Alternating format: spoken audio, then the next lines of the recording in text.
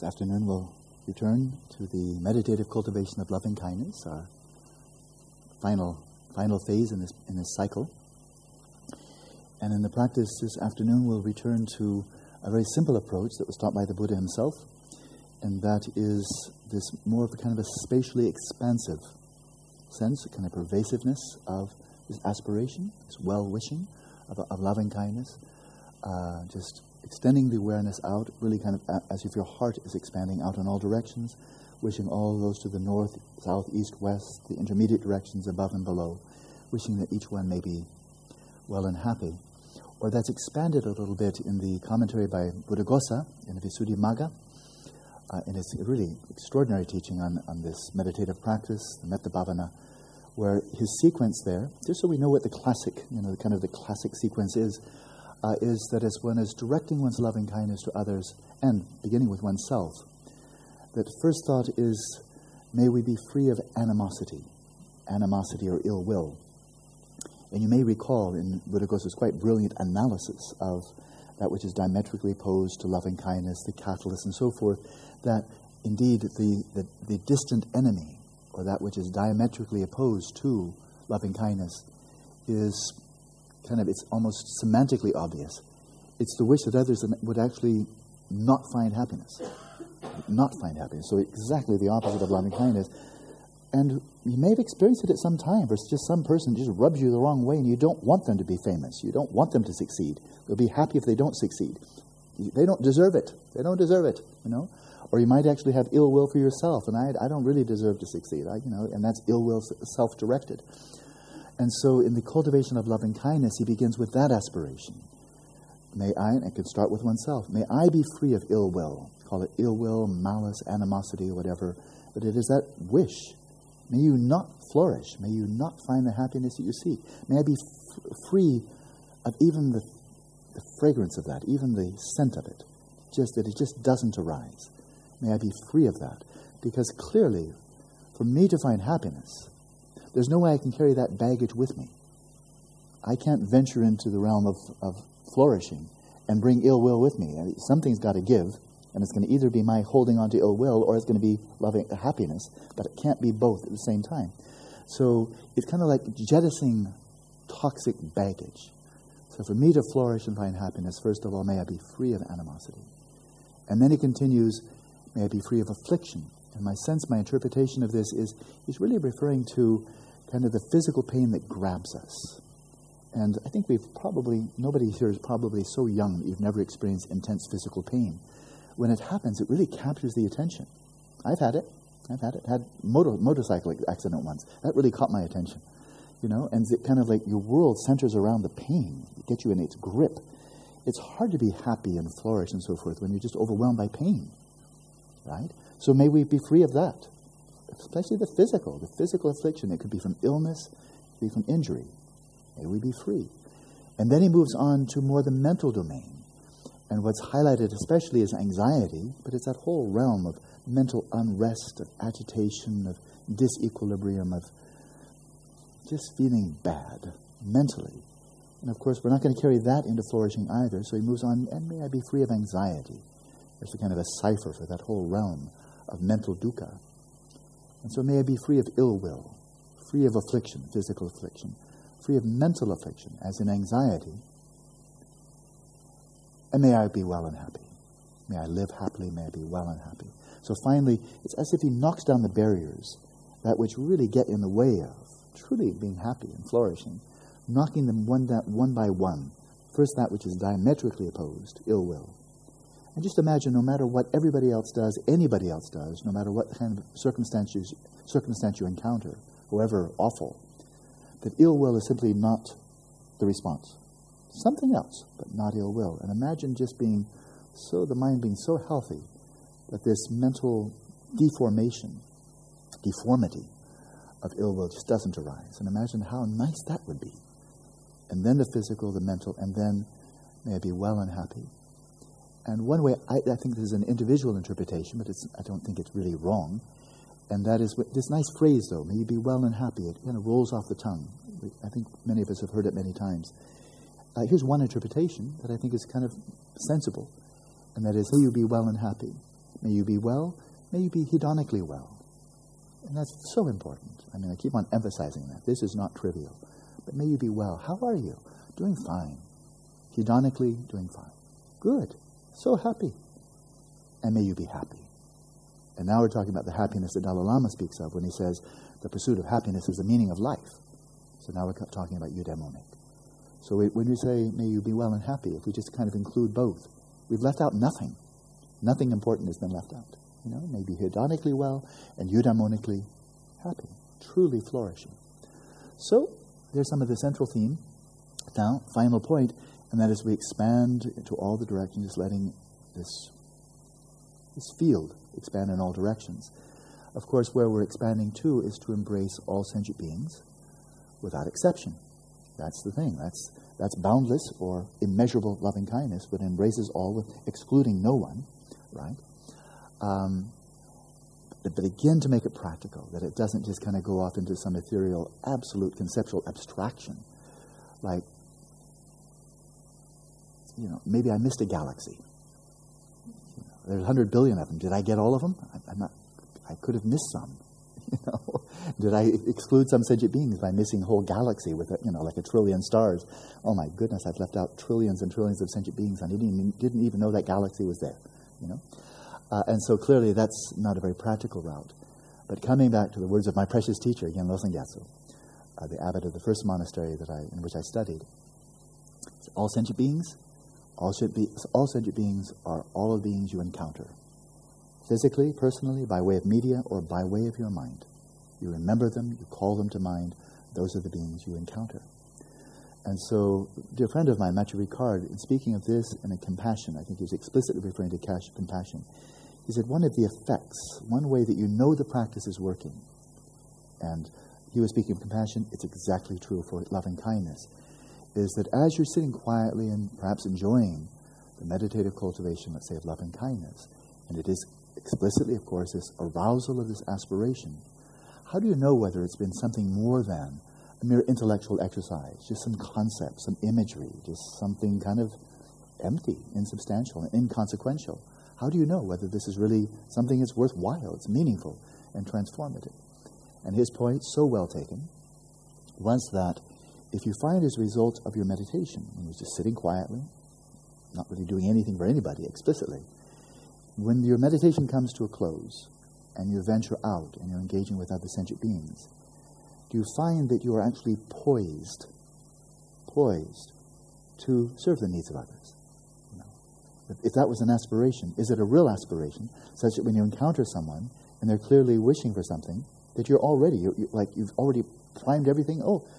I can help you? Good, how can I help you? You know, you're all ready, because that's what your meditation was for. It was designed to launch you into life in a spirit of loving kindness. Okay? So he was speaking of compassion, that you're right there, ready, eager, all primed to help alleviate someone's distress, if that's a possibility. And so one very nice way this can manifest is when you think, as you come out of meditation, you've been finally meditating on all sentient beings, and then you come off the cushion, and you go off to the dining hall, or you go here or there, and you meet a sentient being. You say, oh, you're one of the ones I was thinking about. You know, you're one of those all sentient beings. You know? And even if it's just a person zipping by on a little moped, or maybe walking, whoever it may be, or maybe one of those little caterpillars or whatever they are, those little trams that go across the street, those little red bugs, whoever it is, that as soon as you see any sentient being, that it just becomes more and more natural, that as you breathe out, you're breathing out loving kindness. You're practicing the Tonglen, the Tongzen, the Tong part of Tonglen.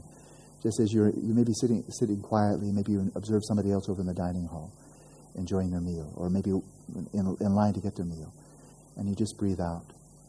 It comes just naturally. And of course, there's nothing outside, so there's nothing ostentatious, nothing showy.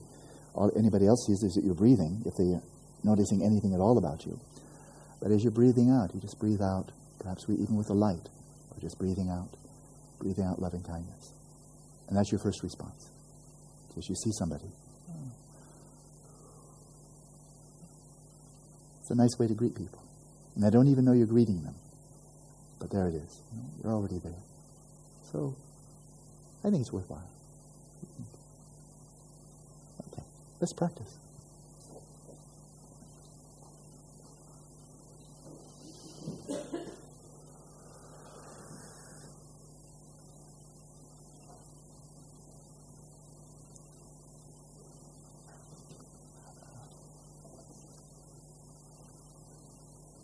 By the way, who is Mark's buddy? I presume you all had a buddy system. Is somebody here Mark's buddy? Oh, you are here. Acha. Okay, you're you said, good, because I was experiencing this big emptiness of Mark. Like, whoa, not there. So you're Mark's buddy. And did you do that kind of thing? Did you have a buddy here? You do or do not? Did you do the buddy system? But you don't have a buddy. Anybody else not have a buddy? Alan and Anne and Mark. Anybody else not have just? And okay, I'll leave it to you. I'm not going to be a matchmaker here of buddies, and it doesn't matter what gender people are. But if you just have somebody, there's no big deal about this. But it's not trivial. That, for example, let's imagine, and I'm not trying to match anybody, but let's imagine it's Anne and Amanda, just that you kind of keep an eye on each other in utterly a spirit of friendliness. That's all there is to it. But if Anne isn't here, then somebody notices. So it happened to be somebody else noticed, and it was a Thai, of course, that noticed the cushion was empty. But if I'm just giving an example, if she just seems a bit down, if you just look at her and she feels a little bit down, that somebody especially is looking after her, and that would be you. Or if she's not here, or if she needs to take off, if Anne needed to go to, get dental work done or something, that if she can't contact me, that she'll say, okay, Amanda, would you please let Alan know I can't come in the afternoon, I need a dental appointment, okay?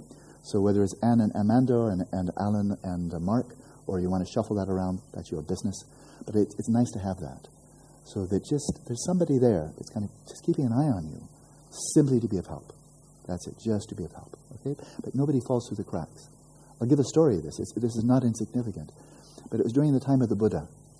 And there was a sangha. This was ordained monks. And there was one monk that was really ill. He was very, very ill. And the Buddha noticed that here he was. He's really suffering. And none of the other monks were taking care of him. He was falling through the cracks. I guess he didn't have a buddy. But there he was. He really needed attention. And nobody was giving it to him. And the Buddha then addressed the whole sangha there. He says, Sangha, monks, you have to take care of yourself. You have to take care of each other. This is really important. Don't let anybody fall through the cracks. If somebody's ill, take care of them. Because if you don't take care of each other, who's going to take care of you? So, just a friendly admonishment, but don't let anybody fall through the cracks. The community here. So for a little while, another 4 weeks or so, we're a little sangha here, a little transient, like cloud formations coming together and then disbanding. But for the next 4 weeks or so, we're a little sangha here. And I think we are doing it. And the fact that somebody noticed that Thai noticed that cushion was empty, and I did too, but he brought it to my attention first, that we're just looking after each other. Just that. Okay? Good.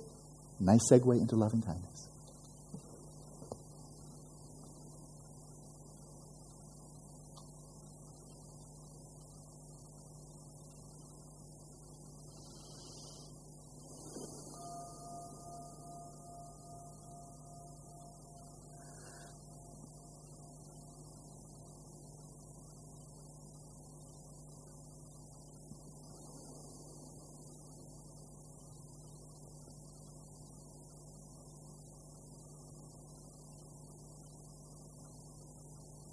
As we venture into this meditative cultivation of loving kindness, a phrase springs to mind that I heard when I first translated for Somet's Dalai Lama in Switzerland, 1979.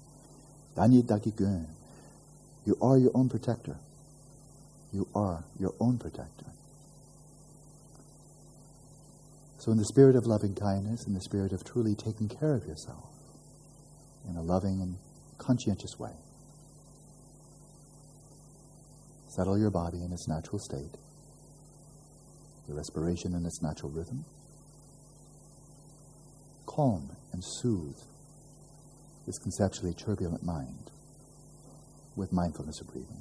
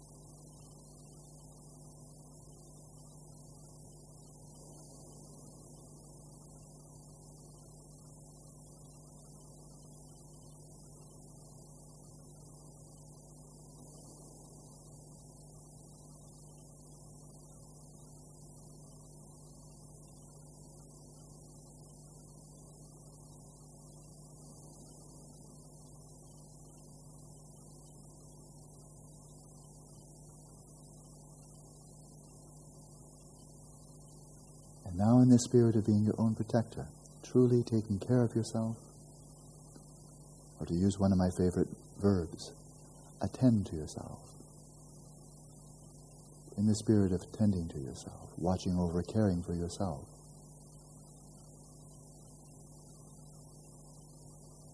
If you will, arouse this aspiration, or the sequence of aspirations.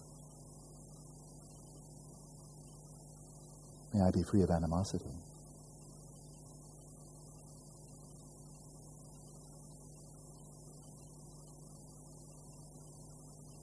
And if you find it helpful, you may once again visualize your own Buddha nature, your own pristine awareness, or Rikpa, as an orb of light at your heart. With each out-breath, let this light of primordial purity flow out and suffuse your entire being, purifying all that obstructs your happiness and flourishing. May I be free of animosity.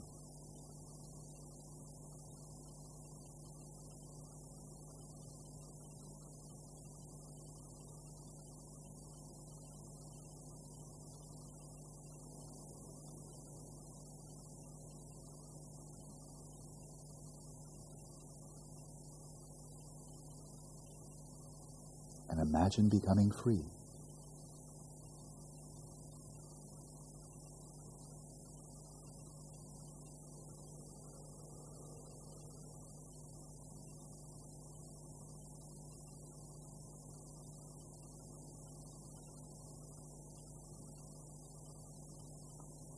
May I be free of physical affliction,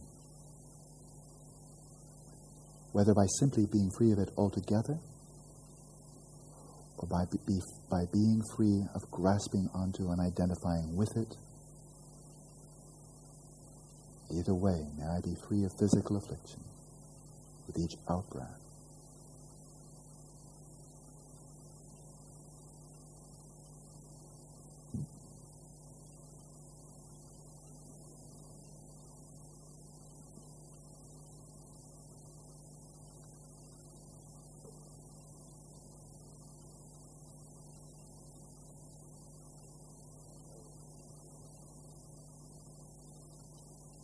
May I be free of anxiety, mental distress.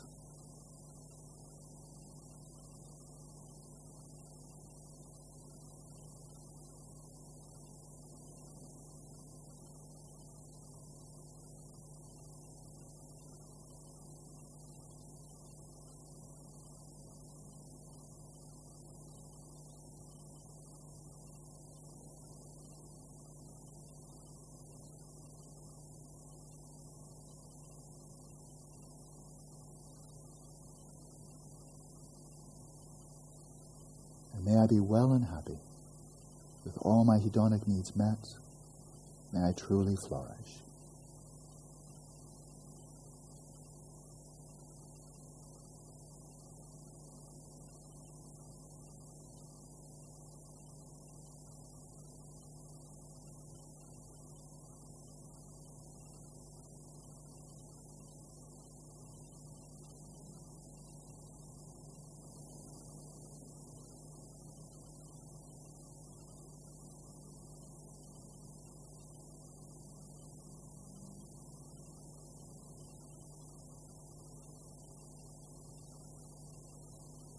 With each out-breath, imagine this becoming so.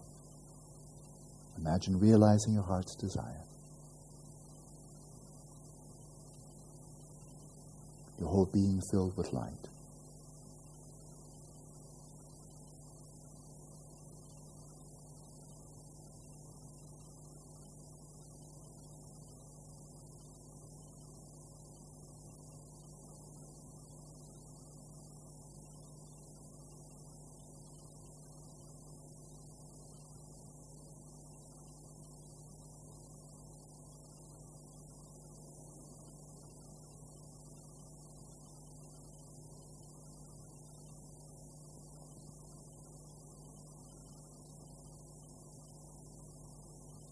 Now expand this field of caring, this field of loving kindness.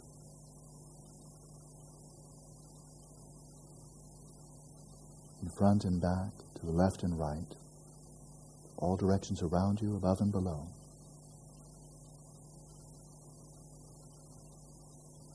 And for those of us here in this room in Phuket,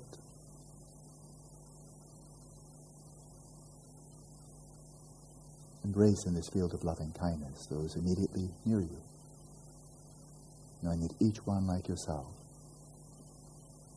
wishes to be well and happy.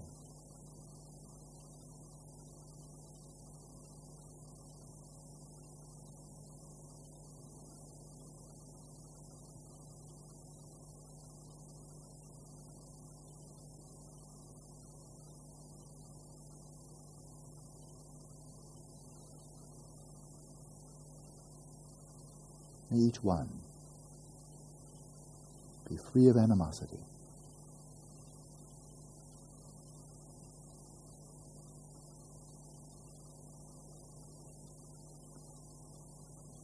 free of physical affliction,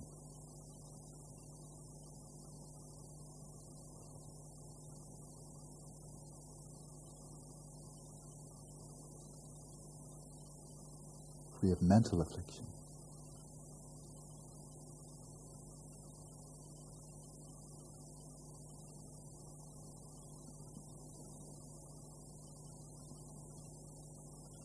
and may each one be well and happy.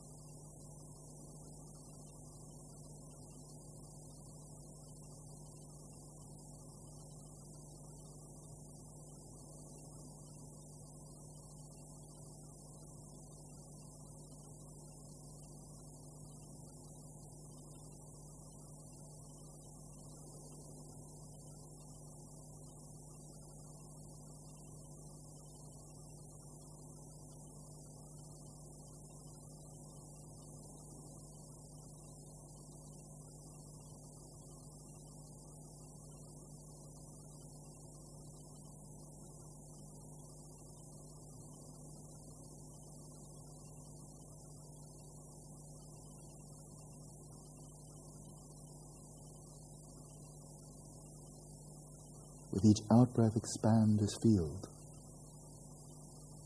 of loving kindness, out beyond this room,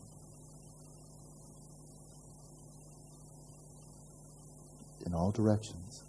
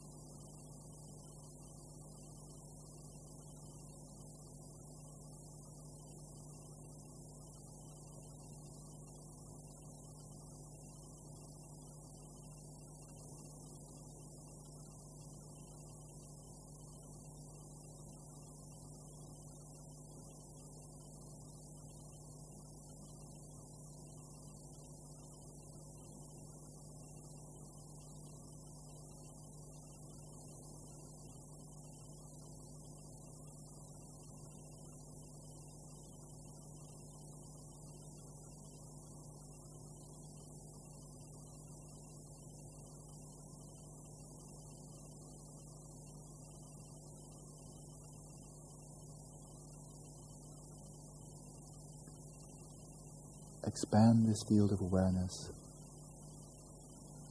to the point where it has no limits, no boundaries, embracing, encompassing all sentient beings.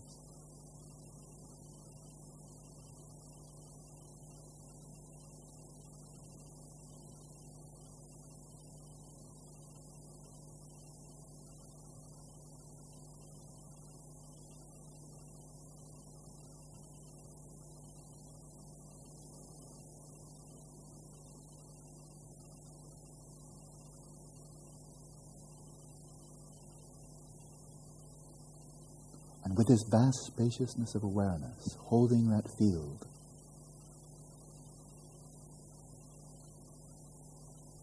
the awareness light and open, whoever comes to mind, let them invite themselves. Just come up to mind spontaneously. And whoever comes to mind, whether it's an individual, a community, a region of the globe, whatever comes to mind, with each out-breath,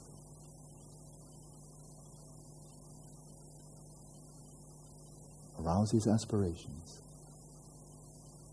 May you be free of animosity, free of physical affliction, free of mental affliction.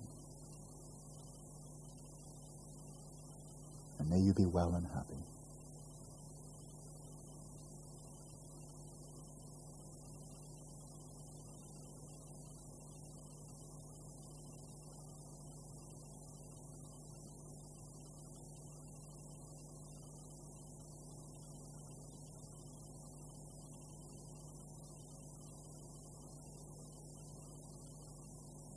Each out-breath, breathing out this light of loving kindness.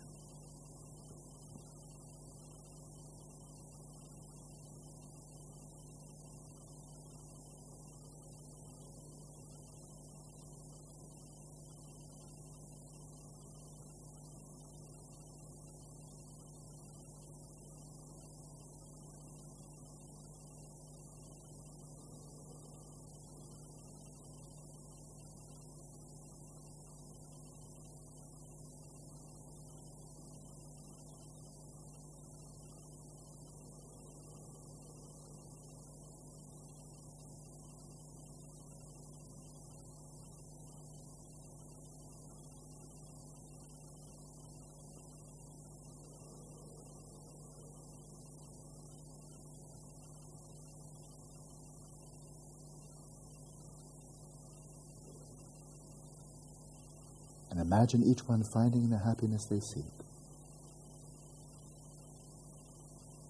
realizing their heart's desire.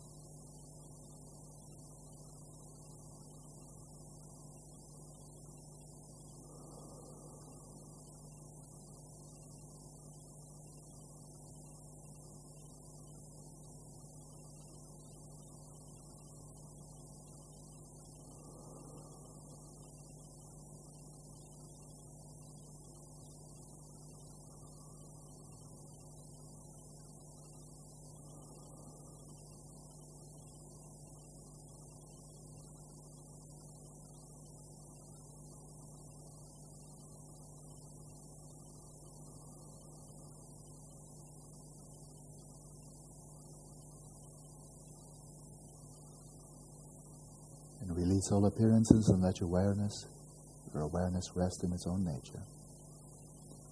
And linger for a little while after the chime.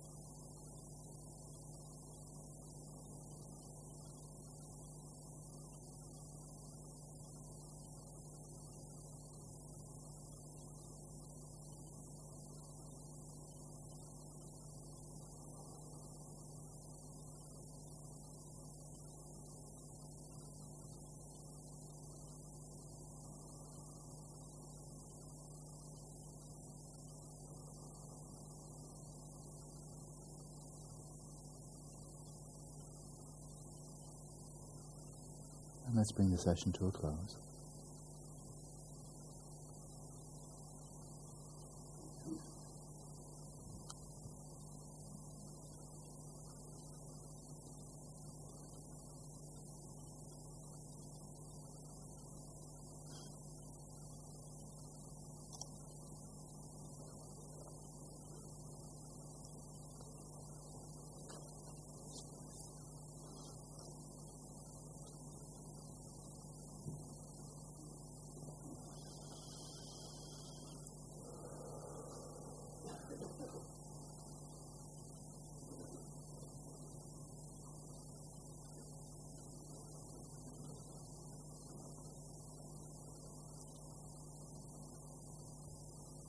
So, as we venture out of meditation into our post-meditative state, there's a request, and I think everybody knows who Mark is, who's sitting on a chair now rather than the cushion, and for a reason, I'm very, very happy to just pass this on. It's a request. Mark, I'm having some problems with the back, a lot of pain in the back, and so if there's anybody here who thinks you might have some skills that might be able to ease his pain, please let him know. And he's in room, you could just leave a note if you like, and it's room 2334. Somebody think who can help him out? That'd be very nice. Oh, yeah.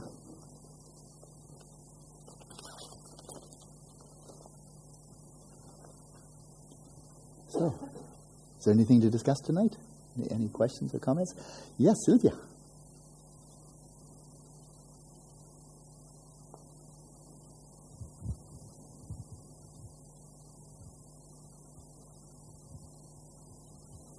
I have 3 questions. Okay, but just give them one at a time. The first one, what is the acquired sign? What is the acquired sign? Yes. Good. The acquired sign, this is a term that comes from Theravada Buddhism. I've not found it anywhere else, not in Tibetan Buddhism, and I don't know East Asian Buddhism very well. It might be there, I don't know. But it's very clearly from the Theravada tradition. I could give you a big, long discussion. I'll try to give moderate size. Among the many different techniques that the Buddha himself taught for practicing shamatha, achieving first jhana, and on beyond that, there was one set called the 10 kasinas. The 10 kasinas, and a kasina means an emblem, like a universal emblem, almost like an archetypal emblem, or a representative emblem. And so they were earth, water, fire, air, white, red, yellow, blue, space, and consciousness. Those 10. Right? And for many of them, and perhaps all of them, I'm not quite sure of that right now, but for many of them, let's take an example, the earth element. In that one, you actually focus on an emblem of the earth, which means simply, it's kind of like a clay pizza or a clay tortilla. Just a round disc of homogeneously covered soil with no sticks and stones, things like that in it. And you just gaze at it visually. And that clay tortilla, that's your preliminary sign. It's a physical object. You gaze at it and you focus single-pointedly on it, but you kind of immerse your mind in it. You kind of fixate on it, really. And you may also actually verbally recite one of the Pali terms for earth, right? It could be Sanskrit, or it could be Spanish or English. It doesn't really matter that much. But so it's like earth, earth, earth, mentally reciting. So you're just kind of trying to absorb your mind in this a representative earth. Now, it's made out of dirt, so that's earth. But the earth element, of course, is not just dirt. This is earth element. This is earth element. Anything that's firm and solid.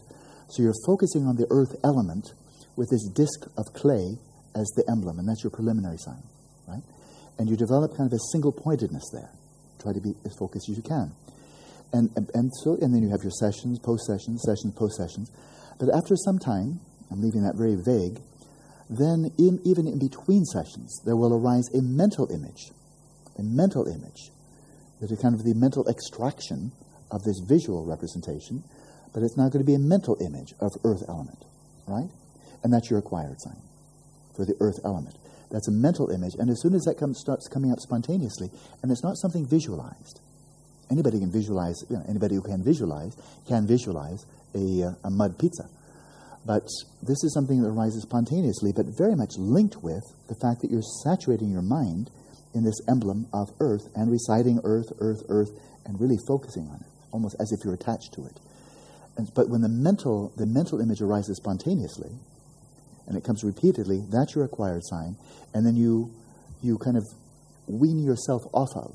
You come away from the physical emblem to the mental, and then that becomes your meditative object, right? But it's clearly connected with what you're looking at. That mental image is your acquired sign, and you focus on that until you achieve shamatha on that. And when you achieve shamatha, then you get the counterpart sign. And the counterpart sign, again, this is so often overlooked by people who just don't know quite enough about these practices. This counterpart sign is far, far more subtle. It's 100 or 1,000 times more subtle than that acquired sign that was simply a mental image. And this counterpart sign is actually emerging from another dimension of existence. It's not coming from this desire realm, this physical realm, this world that we're familiar with. It's emerging from, almost like a bubble coming out of a pool, it's emerging from the rupa dhatu, the form realm. And that counterpart sign has been described. This is very interesting from a Jungian perspective, although it's just straight Buddhism. That counterpart sign is said to be the conceptual quintessence. I think one can say simply the archetype, but the conceptual quintessence of earth element, and earth element being the element of earth throughout the entire universe. Wherever there's anything that is solid and firm, that's a manifestation or an instance of earth element, right? You've now, from a deeper dimension of existence, the form realm, you've got the very quintessence of that, the counterpart sign of the earth element, And if you wish to achieve full jhana, and not just access, what you achieve with shamatha, then you take that counterpart sign as your object of meditation. So it was first the earth pizza, which is really easy. Anybody can look at earth and oh, I got it. But then the acquired sign is more subtle, it's mental, right? And then comes the counterpart sign, which is still mental, but it's coming from another dimension. You lock onto that and you achieve shamatha all over again on the counterpart sign. And it doesn't come overnight because it's so much more subtle that it will take some time to be able to develop that stability, that continuity of clear attention on that very, very subtle image. So that's a counterpart sign. Now we relate this now to the practice of mindfulness of breathing. We're tending here, sooner or later, to the sensations of the breath at the apertures of nostrils. What are we attending to? The air element. Because it's air coming in and out, in and out. And so as we attend to this over the course of time, as you're focusing just on this tactile sensation, then after some time, very vague, there will spontaneously arise in that general area, or around your target area that you're focusing on, there will arise purely in your mental domain, the dharma dhatu, the mental domain, there will arise an image that will be recurrent, and it will be quite similar. It will gradually become the same, and it can appear in a variety. It could appear simply a star of light, like a garland of flowers. It could be like the moon. It could be like gauze, like a luminous gauze, or like that, like a cloud. So there's variety. Buddhaghosa gives a whole list of them, and I cite them in my book, Attention Revolution. And so when it comes regularly, and it comes especially when you're really quite deep in samadhi, it doesn't come when your mind's just wandering, right? So it's not just a wandering thought or a stray image that cropped up. And that acquired sign is something that is perhaps a little bit mysteriously somehow connected to the air element. So when it arises regularly, comes again and again and again, then you disconnect your attention or disengage your attention from the tactile sensation over to the acquired sign, this purely mental image, and that's your object of meditation until you achieve shamatha. But now one Theravada meditation teacher called this anapanasati. He said, let's not translate it as mindfulness of breathing, because at some point you're no longer being mindful of the breathing. You're mindful now of the acquired sign. That's not breathing. Let's call it mindfulness with breathing. So the breathing got you there, but when the acquired sign arises, then you disengage your attention from the tactile sensations, you focus on the acquired sign until you achieve shamatha, and then the counterpart sign of the air element arises, and then you can either just be satisfied with shamatha and go on to vipassana or bodhicitta or whatever you like, or you can go on and take that as your object and achieve full jhana in the air element. Okay? So this is why I really like to teach mindfulness of breathing primarily from the Theravada tradition. It has just a lot of nuance and subtlety and clarity that I haven't found elsewhere. It's clear there's an enormous amount of experience behind it. So they've really taken mindfulness of breathing as one of their, perhaps really it is, their primary method for achieving shamatha. I think it's been true for a long time. But there is this other nice variety, earth, water, fire, air, and so forth. Okay? Why when you are meditating so quiet, the breath becomes too subtle? Oh, the reason for that is because you're meditating really quietly. Yeah. That is, the breath becomes coarse for various reasons. One is physical activity. You need more air. You need more air. The volume of the breath is greater. Therefore, the sensations are coarser, right? But also, I could be just sitting here and just start to have some really unpleasant memories and make myself really angry, okay? Or maybe really desirous. You can do that all by yourself. But when the passions start arising, craving, anger, whatever, we start getting upset, anxious, fear, and so forth. When strong emotions arise, the mind starts to go into a state of imbalance. Then we'll also start breathing more heavily. In the practice of shamatha, you're just sitting there, and so physically you don't need much air. And then you're letting your mind settle, freeing it from the imbalances, the disturbances of craving, hostility, other passions, and so forth. So psychologically you're calming down. Physically you're calming down. Your body needs less air, so the sensations of the breath become subtler and subtler. Until if you want to just follow that trajectory, how subtle does it get? And the answer is, after you've achieved shamatha, if you decide to follow the path of jhanas, just straight samadhi path, then you can fully achieve the first jhana, second jhana, third jhana, gets subtler and subtler. Your breathing is getting subtler and subtler. Even though you're not paying attention to it, you're really up there in the form realm. Your mind is immersed in the form realm. And then your mind's still immersed in the form realm. You go into the fourth jhana. At that point, it said you achieve the perfection of equilibrium, of upeksha, the perfection of equanimity. It's just even. Your system is now on a relative level. This is not nirvana, it's not Buddha nature or anything like that. But within samsara, in that fourth jhana, you just have now just perfect equilibrium. That is, you're beyond joy and sorrow. You're beyond sorrow when you achieve the first jhana. There is no explicit sorrow or misery. But then in the first jhana, the second jhana, there's still a sense of well-being, bliss. Third jhana, there's a sense of well-being, no more bliss. Fourth jhana, there's not even a sense of well-being. It's too coarse, it's too disturbing. Have even experience of this well-being. You move beyond that to just straight equanimity.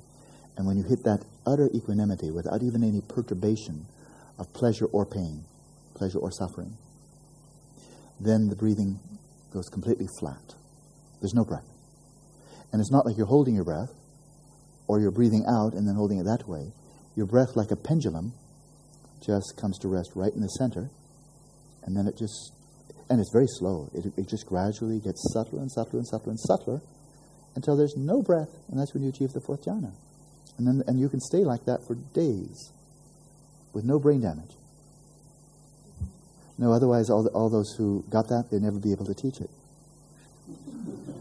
It has such defect of the brain, it wouldn't be good for anything. So no, but quite interesting. And a fascinating thing. I'm now just going off on my tangents, whether you like them or not. But fascinating thing about this is with this whole samadhi trajectory, and this is known. The Hindus knew it first, I think, in India, and then Buddhists picked it up.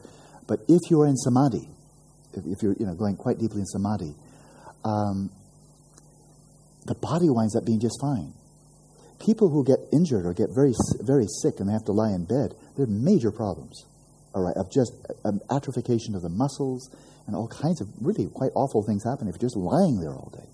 But if you're in samadhi, lying down or sitting, lo and behold, that doesn't happen.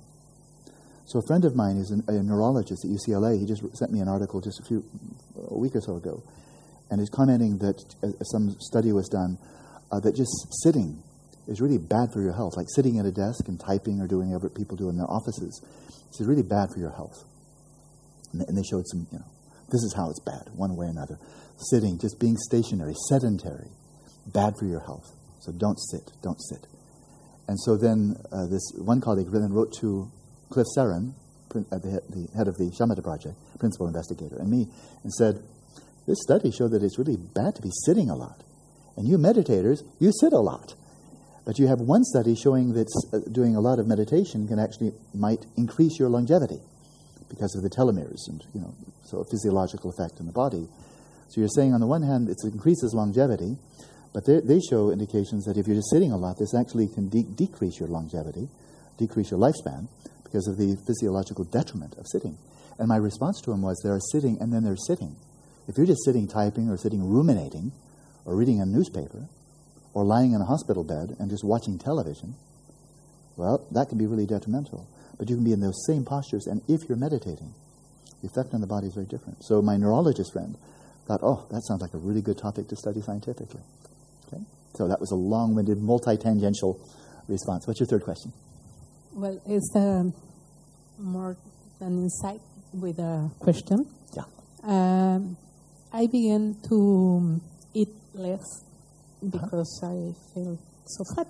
Yeah, we need less, yeah. But I realized that I need to eat because my meditation becomes too it's very true. Why? Yeah, very true. Why? Actually, I have an answer. Amazing. I'm surprised. But that's because I've had so many good teachers. And also in Tibetan medicine, a lot of exposure to Tibetan medicine. we have these three basic humors, vata, pitta, kapha, or wind, bile, and phlegm. And if the body, even if we're not hungry, if the body is not getting sufficient sustenance, solid food, then that disturbs the prana. It disturbs the vata, pitta, kapha, the wind humor, which is closely related to prana, also closely related to the air element for that matter. And so if we're not getting enough grounding in food, then it makes the mind a bit light, because it's going to the air element, so the mind gets more dominated by air element, by the vata, by the wind humor, and that makes it less stable. And so when we're meditating, the meditation can be more unstable, more restless, just a lot of stuff happening. And then also, and this is one major it is the major reason I eat at night. I'm really not hungry. Really, I don't have that much hunger anyway.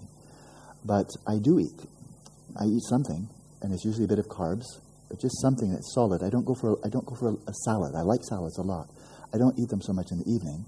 I'll go for some carbs, maybe some veggies, something like that, or soup, and bread, maybe bread or something like that. So it doesn't have to be a large portion. I'm not hungry anyway. But I'm finding if I eat that, then I get the sleep that I need. Whereas if I skip the evening meal, my mind is too clear, and not in a good way.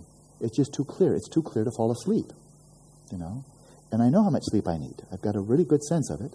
And if I have a little bit of food in the evening, then I get just the sleep I need. When I wake up in the morning, I'm fresh and have a good day. So that's why it's important not to over... So this is what you might remember Ledat Lingpa in his one-page discussion of settling the mind. He said, find in terms of your own experience the proper amount and type of diet and behavior. So we can say behavior is not only ethics, but it's exercise. And diet is food. So there you are. So we need to find, and this is individual, because we have a lot of different body types here. Yeah? So you have to take into account your own body type.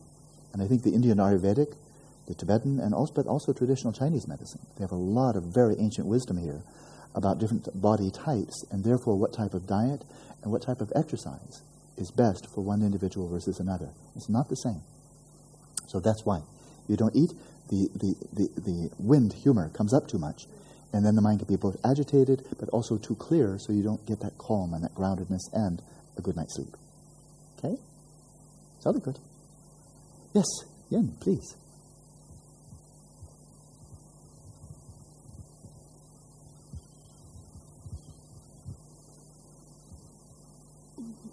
I want to ask, what do you think about the Amitabha Pure Land? And from the Dzog Chen view, what's mean from Amitabha Pure Land? Yeah. What do I think about it? I want to go there. And how does it relate to Dzog Chen? With complete compatibility. So that you didn't think I could give a short answer, did you? That's my short answer. It's a matter of faith, that's for sure. That is, there are many aspects here. I could talk about mind-body relationship, nature of consciousness, and so forth and so on, and Madhyamaka, and whether phenomena have inherent nature, the role of consciousness in the universe. And I can give all kinds of evidence and reasonings from physics and Buddhism and philosophy. So one can really have quite a compelling presentation there. It's not compelling for everybody, but it can be very intelligent. When it comes to, I was speaking to somebody else today in just a one-on-one meeting. When it comes to Buddha nature, for example, I've never heard of any really slick argument. Like, wow, that was such a powerful syllogism. Now I believe in Buddha nature. It's not that type of phenomenon. If we embrace the notion, if we embrace the hypothesis, the theory, the assertion that every sentient being is imbued with Buddha nature, it's an intuitive affirmation. It's not blind faith. For me, it's not blind faith at all. But it's not by way of reasoning so much. It's more Buddha nature affirming itself, coming from a deeper intuitive level. And we can call that faith. I have no problem with the word faith at all. Everybody's got faith. Atheists have faith. Agnostics have faith. Materialists have faith. It's just what you have faith in. Nobody's devoid of faith. You'd have to be brain dead to have no faith. Really. We all believe things that we don't know to be true. Everybody. Unless you're unconscious. Then you don't have any beliefs at all. And you don't know anything either. So, once again, you know me, that was another tangent. But as with the Buddha nature, so it is with the Pure Land. There's no evidence that we can point to that, that's really compelling evidence, or that was such a powerful syllogism. It's a matter of faith. It's a matter of faith in the Buddhas. It's very much of a Mahayana. It's not Theravada. It's East Asian and it's Indo-Tibetan. It was rooted in India. So it comes from the whole teachings on Amitabha, Sukhavati, the Pure Land of Amitabha. It's rooted in India, in the Mahayana Buddhist tradition. Very, very much flourished and really embraced East Asia, but no less Central Asia, Tibet, Nepal, Mongolia, very much part of that tradition as well. And so the understanding from the Mahayana perspective, which is the only perspective there is really to understand this from the inside, is that this Pure Land, let's say of Amitabha, Buddha of Upane, boundless light, Buddha of boundless light, Amitabha, the Pure Land associated with him, this Sukhavati, or in Tibetan Dzog Chen, it's not within the realm of samsara. It's not a deva realm, or asura, or human, animal, and so forth. It's not within samsara. People are not born there because of their karma. People are born as human beings because of their karma, as devas because of karma, and so forth. But you're not propelled by your karma to be reborn into a Pure Land. It's not how it works. So, how does one take birth in a Pure Land? It is, of course, by the blessings of Buddha Amitabha. But then there needs to be something from our side too. Otherwise, just all sentient beings would just be born into Pure Land, and then there would be no more samsara. Everybody would have to just die, and samsara would be finished, because the great siphon of Amitabha would just suck them all up into Sukhavati, and everybody would be finished with samsara. That doesn't happen. And so, to take birth there, one must be living a life of very pure ethics. There is no substitute for that. There's no way around ethics, right? Avoiding violence, being of service when we can. That's the essence of it. There must be that. There must be faith and aspiration, that one actually yearns to go there, including prayers, dedication of merit. Dedication of merit, to be born in that Pure Land. That's what's needed from our side. And then from Amitabha's side, the understanding that because I've been taught this repeatedly from Tibetans, I've had very little instruction in East Asian Buddhism, is that the very creation of this Sukhavati, the Pure Land of Amitabha, this is a creation from the mind of the Buddha. It's a creation. And it's drawing on the merit that the Bodhisattva, Amitabha, as for lifetime after lifetime, eon after eon of his practicing Dharma, he was dedicating his merit that when he becomes a Buddha, that he may do so, and that this will be his offering to sentient beings as this Pure Land. And his prayer was that may beings be born there simply by calling up my name, simply by having faith in me. May they be born in this Pure Land. And there, it's not just heaven where the silly cartoons are playing a harp forever or just having a really good time forever. There's nothing trivial about it. It's not silly. That you are born into this field, a domain, that is purely a creation of the Buddha mind. And the whole point there is that you are now born in the presence of a Buddha, namely Buddha Amitabha, and you can receive further guidance, teachings, and you can practice and achieve bodhicitta, become a bodhisattva. Maybe remain there long enough to become an Arya bodhisattva. You remain there until you feel moved by compassion, that it's time for you to return where you can really help people. If we are born in Sukhavati, there's not a whole lot we do for other people. We're born there. We're going there, like going to the hospital, to purify our minds, to develop bodhicitta, to develop realization, to the point that, moved by compassion, guided by wisdom, we are ready to take birth back in samsara and continue our practice here, continue our practice here. So I remember one of my teachers, Geshe Ngon Taige, long time ago, because he was the one that really laid the foundation of Buddhism for me. He really taught me Buddhism. Gave me the big picture. I trained with him quite intensively for a couple of years. And so I learned all about the 6 realms of existence, hell realms and pretas and all of that. And I remember commenting to him, I really don't want to take rebirth in one of those lower realms. I was kind of taking them seriously, which I still do. But he spoke with a lot of depth. He was a great scholar, but he was a formidable meditator as well. He knew what he was talking about. And so I just made this comment, boy, I really don't want to take birth in one of those unfortunate realms. He was quite stern with me. You might remember the story. I've told it before. Quite stern with me. He said, And you shouldn't think like that. You should be happy to go to the lower realms. Out of compassion, you should be willing to go to any realm, including the lowest hell realm, in order to serve sentient beings. So don't have this notion, I don't want to go to a lower realm. Forget that. You be ready if you need to. If you can serve sentient beings in the lower realms, and out of compassion, be holding that thought. And not, I don't want to go, I don't want to go. Right? So that's a motivation of people coming from Sukhavati, coming here to help. Right? So the Dzog Chen tradition is primarily carried through history, through lineage, primarily by the Nyingma tradition, the Nyingma order of Tibetan Buddhism. Others practice it also, but this is their baby. This is a major thing, the Nyingma tradition, tracing right back to Padmasambhava. And before him, quite interesting, this is history that I don't know a whole lot about. I know, Robert, you're interested in history. This is an area I'm interested in, I don't know much about. But one of Padmasambhava's primary teachers, maybe, I can't remember, my history is not that good for Buddhist history, but one of his primary teachers was actually Shri Singha. That's an Indian name. But he was Chinese. He was Chinese. And he transmitted 2 Padmasambhava teachings on Dzog Chen. And this Chinese, Shri Singha, took an Indian name, that traced back to India. That it went by way of India, at least one lineage, by way of India to China, and then to Padmasambhava, who was himself Indian, and then it went from there to Tibet.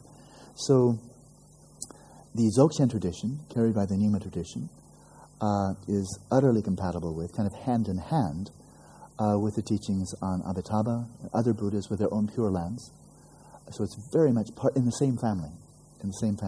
It's absolutely not different sects or kind of somehow debating sects. There's nothing in that at all. And so I've received Dzog Chen teachings from multiple lamas in the Nyingma tradition. And for all of them, the teachings on Amitabha, Sukhavati, as well as other Buddhas as well, very much part of the tradition. Very much part. So it's probably true that among traditional Tibetan Buddhists within the Nyingma tradition, those who are practicing Dzog Chen, I wouldn't be surprised, I don't know whether this is true, but I wouldn't be surprised if all of them practicing Dzog Chen are also doing other practices outside, such as state of generation, state of completion, prayers to Amitabha, and so forth. So it's very complementary. Right? The Dzog Chen path per se, the straight Dzog Chen path, it's like falling down a well, very happily falling down a well, where you just go from your coarse mind, and then you just plummet right down to the substrate consciousness, and break through that, and you just go to Rikpa, and then you keep on going deeper into Rikpa until Rikpa, almost like you've fallen in, and then it goes into a geyser. You know, it's all imagery, of course. I think I'm becoming Italian. But, with all my hand movements also. And then it becomes a geyser. Like that. And the full creative potential of Buddha nature is manifested by Tutgel, the direct crossing over. Right? But it's all about just fathoming, going right down to the depths of consciousness, and then unleashing the full potential of your own Buddha nature. So it's really a very straight track. But virtually, I don't know of anybody among traditional practitioners who don't augment that, complement that with other practices, such as sadhanas, focusing on Buddha Amitabha for the sake of birth in Sukhavati. So completely compatible. Okay? And an interesting connection there between the tradition of China, because Chan Buddhism definitely has a lot of overlap with the Dzog Chen tradition. Historically, it would be quite interesting to know. And I'm just not a historian, but there are people who studied it carefully, and they have a lot of knowledge I don't have. Okay? Yes, Ilyana.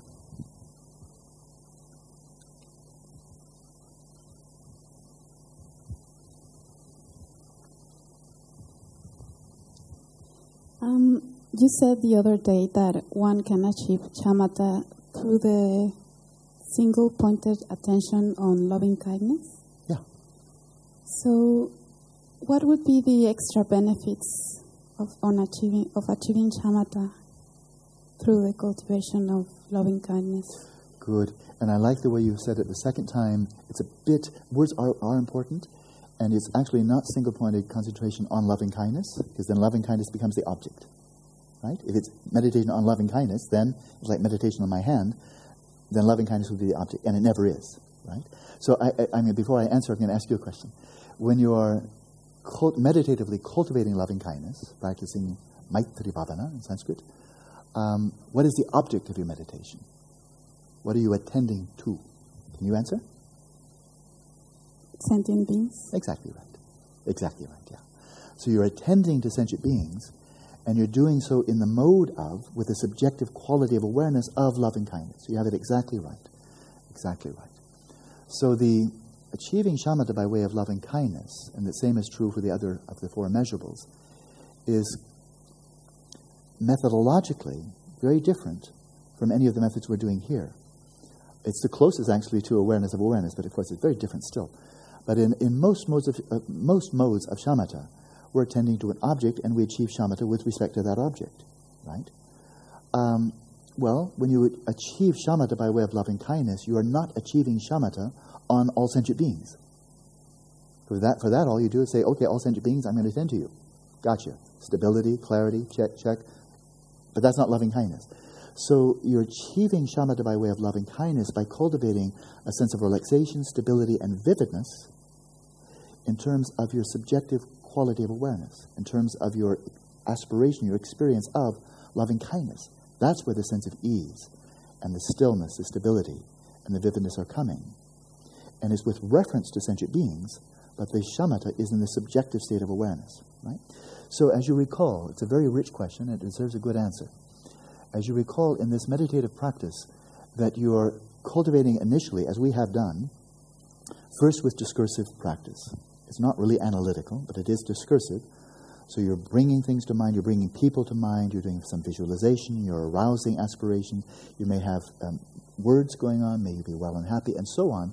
So it starts discursively, and then, as you go deeper and deeper, it's as if every time you're engaging in the discursive meditation, it's as if you're rubbing two sticks together, and you're rubbing them, and hopefully after some time you get a bit of a spark, right?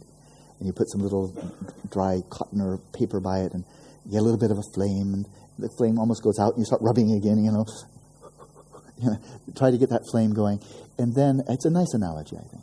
You keep on rubbing, and then tending it, it's about to go out, okay, tend it some more, and get another spark going, until after some time, if you've got dry wood, and you have a good rubbing sticks, after some time, then it just catches fire. And then you can then you throw on a stick once in a while, but pretty much then you can enjoy it. And then if there's plenty of kindling there, then it will just grow and grow and grow, and it can turn into a forest fire if you like. It grow as much as it can. And so in a very similar way, I like the image actually, is that as you're throwing the kindling on and rubbing the sticks and nurturing it with discursive meditation, after some point it actually catches, right? And it's at that point that you just go into stabilizing quiet meditation, and you sustain that flow, still attending to sentient beings, whether discrete ones or more generically, as we did in this last session, until you but you're maintaining that stability, that there's an ongoing flow of that aspiration, and there's a clarity in the sense that you really have very distinct aspiration, and it's referential for a long time, really attending to sentient beings, and in that way you're really achieving some samadhi by way of loving kindness. With all that preamble, now I'll answer your question. And that is, this practice is so by nature benevolent. It is so virtuous. Following your breath isn't, and it's not just intrinsically virtuous, neither is just watching your mind. It's not intrinsically virtuous, or just not intrinsically virtuous. It can easily be by context, motivation, and so forth and so on, but not intrinsically. You can imagine a person training to be a sniper or an air traffic controller and practicing mindfulness of breathing or any of these three practices. And the whole idea is I want to get raises. I want to be top air traffic controllers. Okay, fine, practice these and you'll probably do better, right? But it's not virtuous. It's just you're developing better attention skills. Cultivating loving kindness cultivating shamatha by way of loving kindness is by nature virtuous. Loving kindness is just one of those core virtues. I would say on any planet and any galaxy, it's a virtue. And so in so doing, whatever your motivation would be, this is already virtuous, right? And so the merit that arises from that is going to be very powerful. And the power of love also is very strong for purifying the mind. So this reminds me of something I read from the Buddha just a couple of months ago, from the Theravada tradition. And the issue of karma comes up.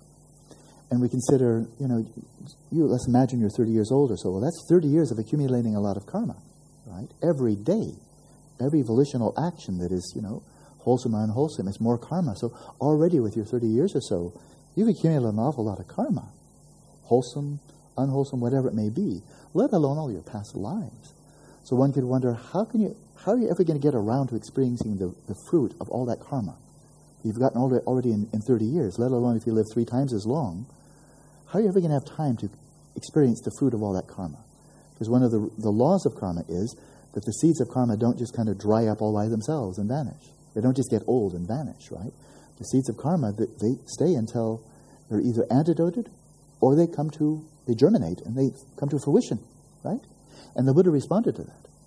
And it's very much part of Theravada tradition, but it's part of, I think, all schools of Buddhism. And that is every time we engage in some virtuous action, whatever it may be, saving the life of an insect out on the road, cleaning up trash on the side. I know that was done with a virtuous motivation. Cleaning up those yucky plastic bags and cups and so forth with a virtuous motivation. That is virtue. Sitting and practicing loving kindness, cultivating loving kindness, that is a virtuous action. And so in so doing, that is right there, as you're just sitting there without having to bring to mind specific unwholesome deeds that you might have done over the past decades or lifetimes. Just sitting there practicing loving kindness. It's already just snuffing out, or the phrase used in Buddhism is burning the seeds. That's why now I'm thinking that's why maybe I like the kindling metaphor. You're just sitting there quietly cultivating loving kindness, and as you continue on it, you're just burning negative seeds of negative karma from the past that will then never come to fruition because you've burned them, right, by practicing loving kindness. So the purifying power is quite strong, and it's so benevolent. And loving kindness is one of those wonderful virtues that it's a virtue that gives rise to more virtue. That is, insofar as you become suffused with loving kindness, what kind of behavior is going to come out? What kind of speech? What kind of physical behavior? What other things might you do? Well, it'll be all good, So I've thought for a long time that I teach loving kindness, the 4 immeasurables, quite frequently. If anyone that I ever teach actually achieves shamatha by way of loving kindness, I want to invite them to be my next door neighbor. I might have neighbors like that. And so once in a while, if I'm feeling bad, I just go and kind of sit by the fire. Can I just sit with you? Because that person has basically become an embodiment of loving kindness.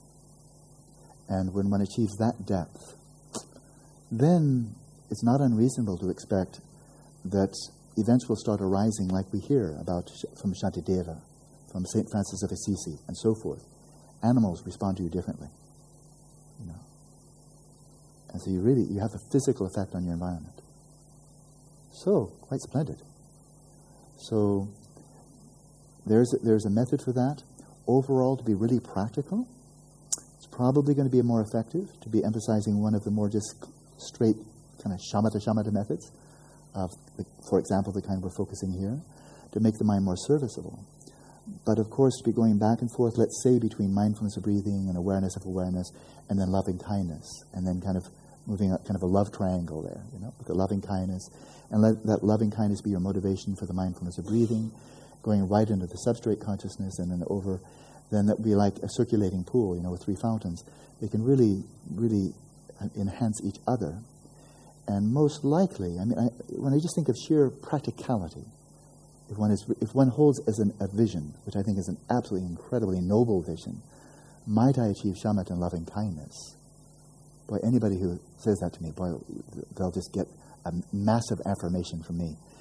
And I suspect that overall, the most practical strategy for doing that would be to achieve shamatha by one of the other methods, but do it very much in tandem with, or together with the cultivation of loving kindness.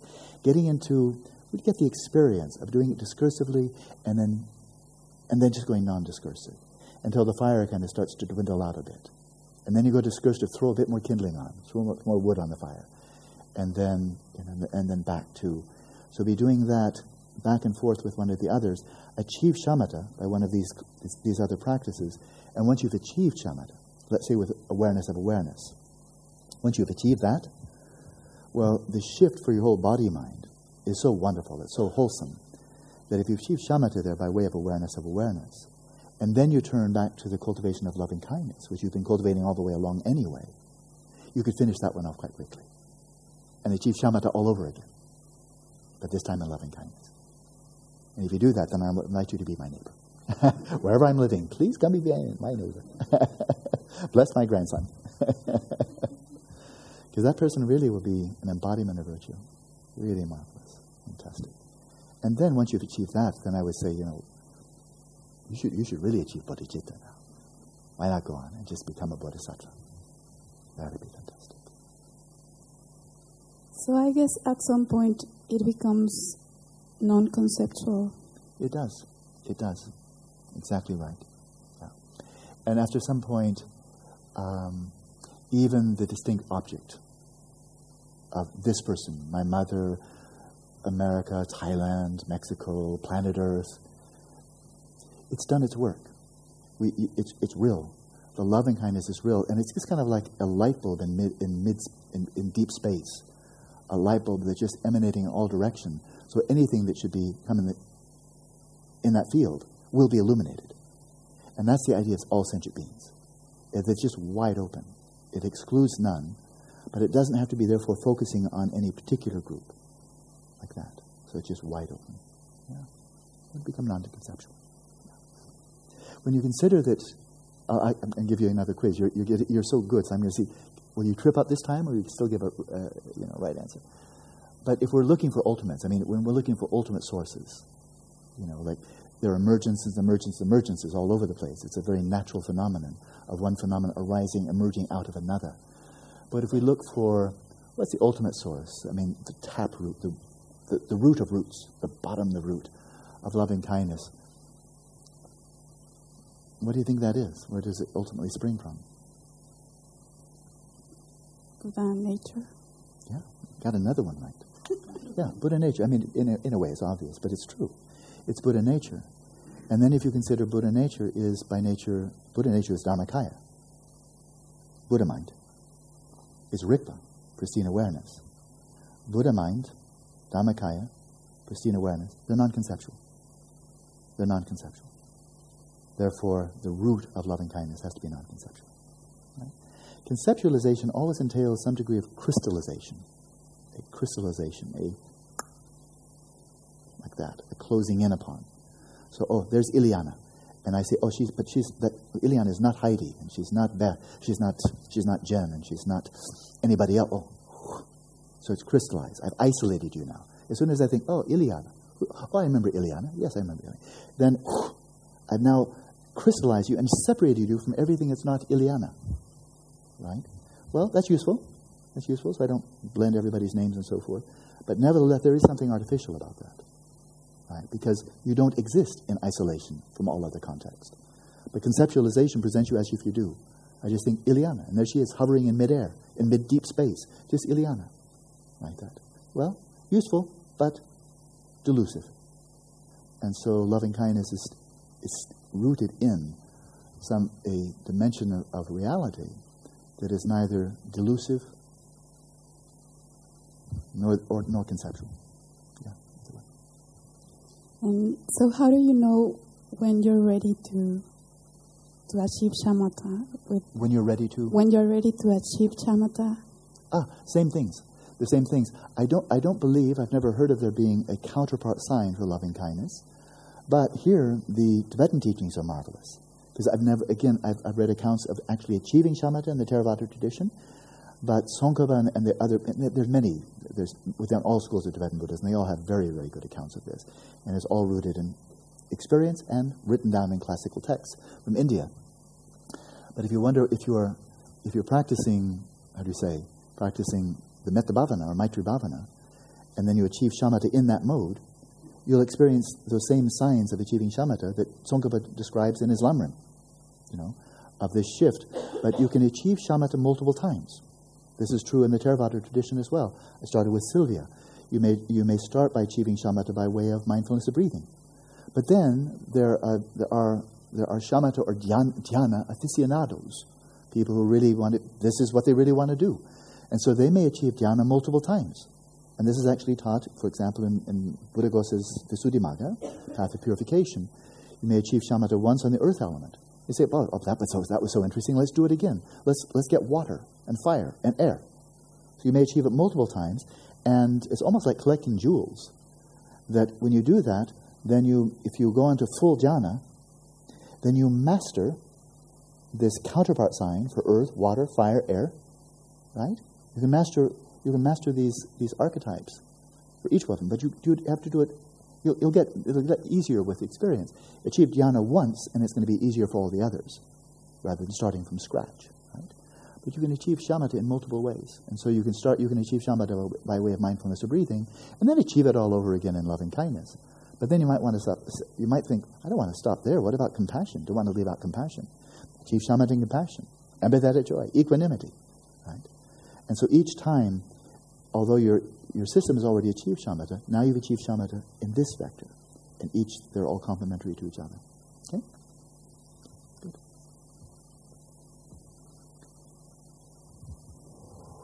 Unless there's a really quick. If it's a longer one, let's wait until tomorrow. If it's really quick, we can do it now. You can tell me. Yeah, Trish. You spoke yesterday of when one is looking, observing the space of the mind.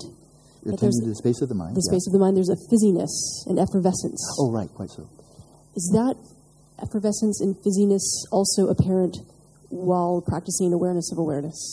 If it is, you just let it be and release it. Because it's still an appearance. Yeah.